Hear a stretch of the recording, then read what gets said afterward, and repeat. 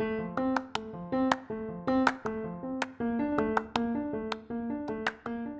are listening to Challenge to Lead, 5-minute thought nuggets to inspire you to be better.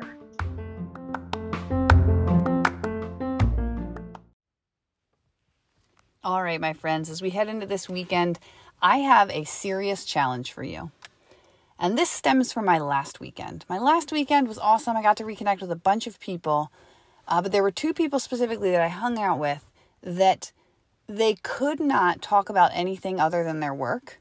And even when they were in listening mode, you could tell that they were in the waiting to talk about work, or they were just not engaged in the conversation. And both of these people are very high up in their companies. This is two separate outings, but I thought it was interesting, the pattern that emerged.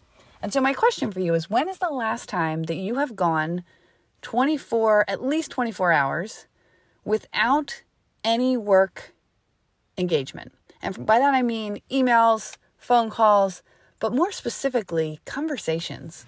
When you're not at work, are all you're thinking about, is it work? Because that, my friends, is bordering pretty close to addiction. And I see this happen a lot when people are building businesses and when they're highly ranked within a business, right? It becomes your life. And the problem with addictions, as we all know, is that they become all-consuming and they will slowly kill the other good stuff in our life. It's not always a immediate thing, like as soon as this thing starts taking over, that all the good things die. It's more like the addiction slowly strangles all the good things around it until all that's left is whatever you're addicted to. And I think that this is avoidable, but you have to be cognizant about it. You have to police yourself. Nobody else can do it for you. In fact, I bet if somebody tried to police you on this, you would get pretty enraged and maybe cut them out. Like, how dare you? I love my job. I'm very important. I'm a very important person, people. You just don't understand. But really, they're trying to connect with you on different levels to make sure that you have a full and rich life, because the problem with addictions is eventually they end, especially in work. You cannot work forever. If you work up until the day you die, it's probably because your work gave you a heart attack. Okay? So let's spend some time this weekend disconnecting intentionally.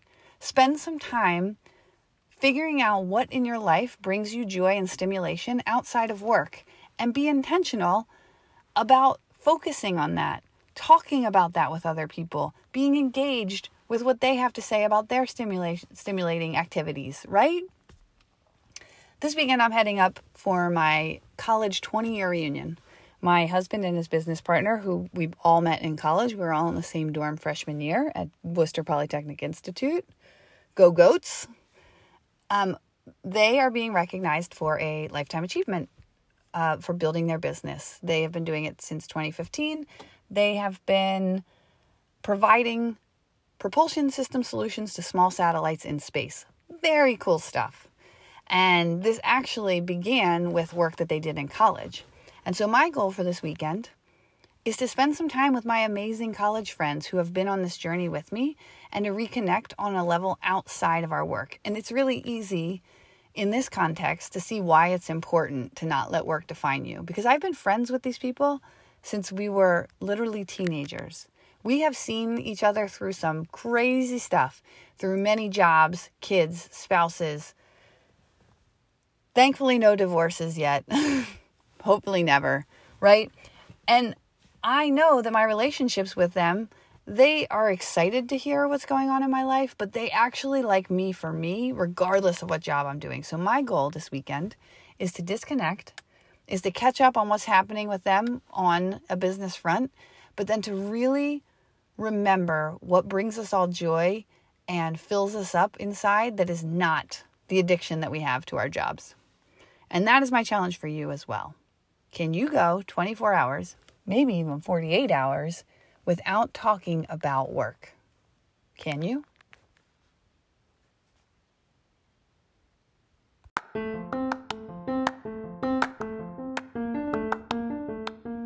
Thank you for taking the time to listen today. I appreciate it, and I appreciate you. I have 2 challenges for you right now.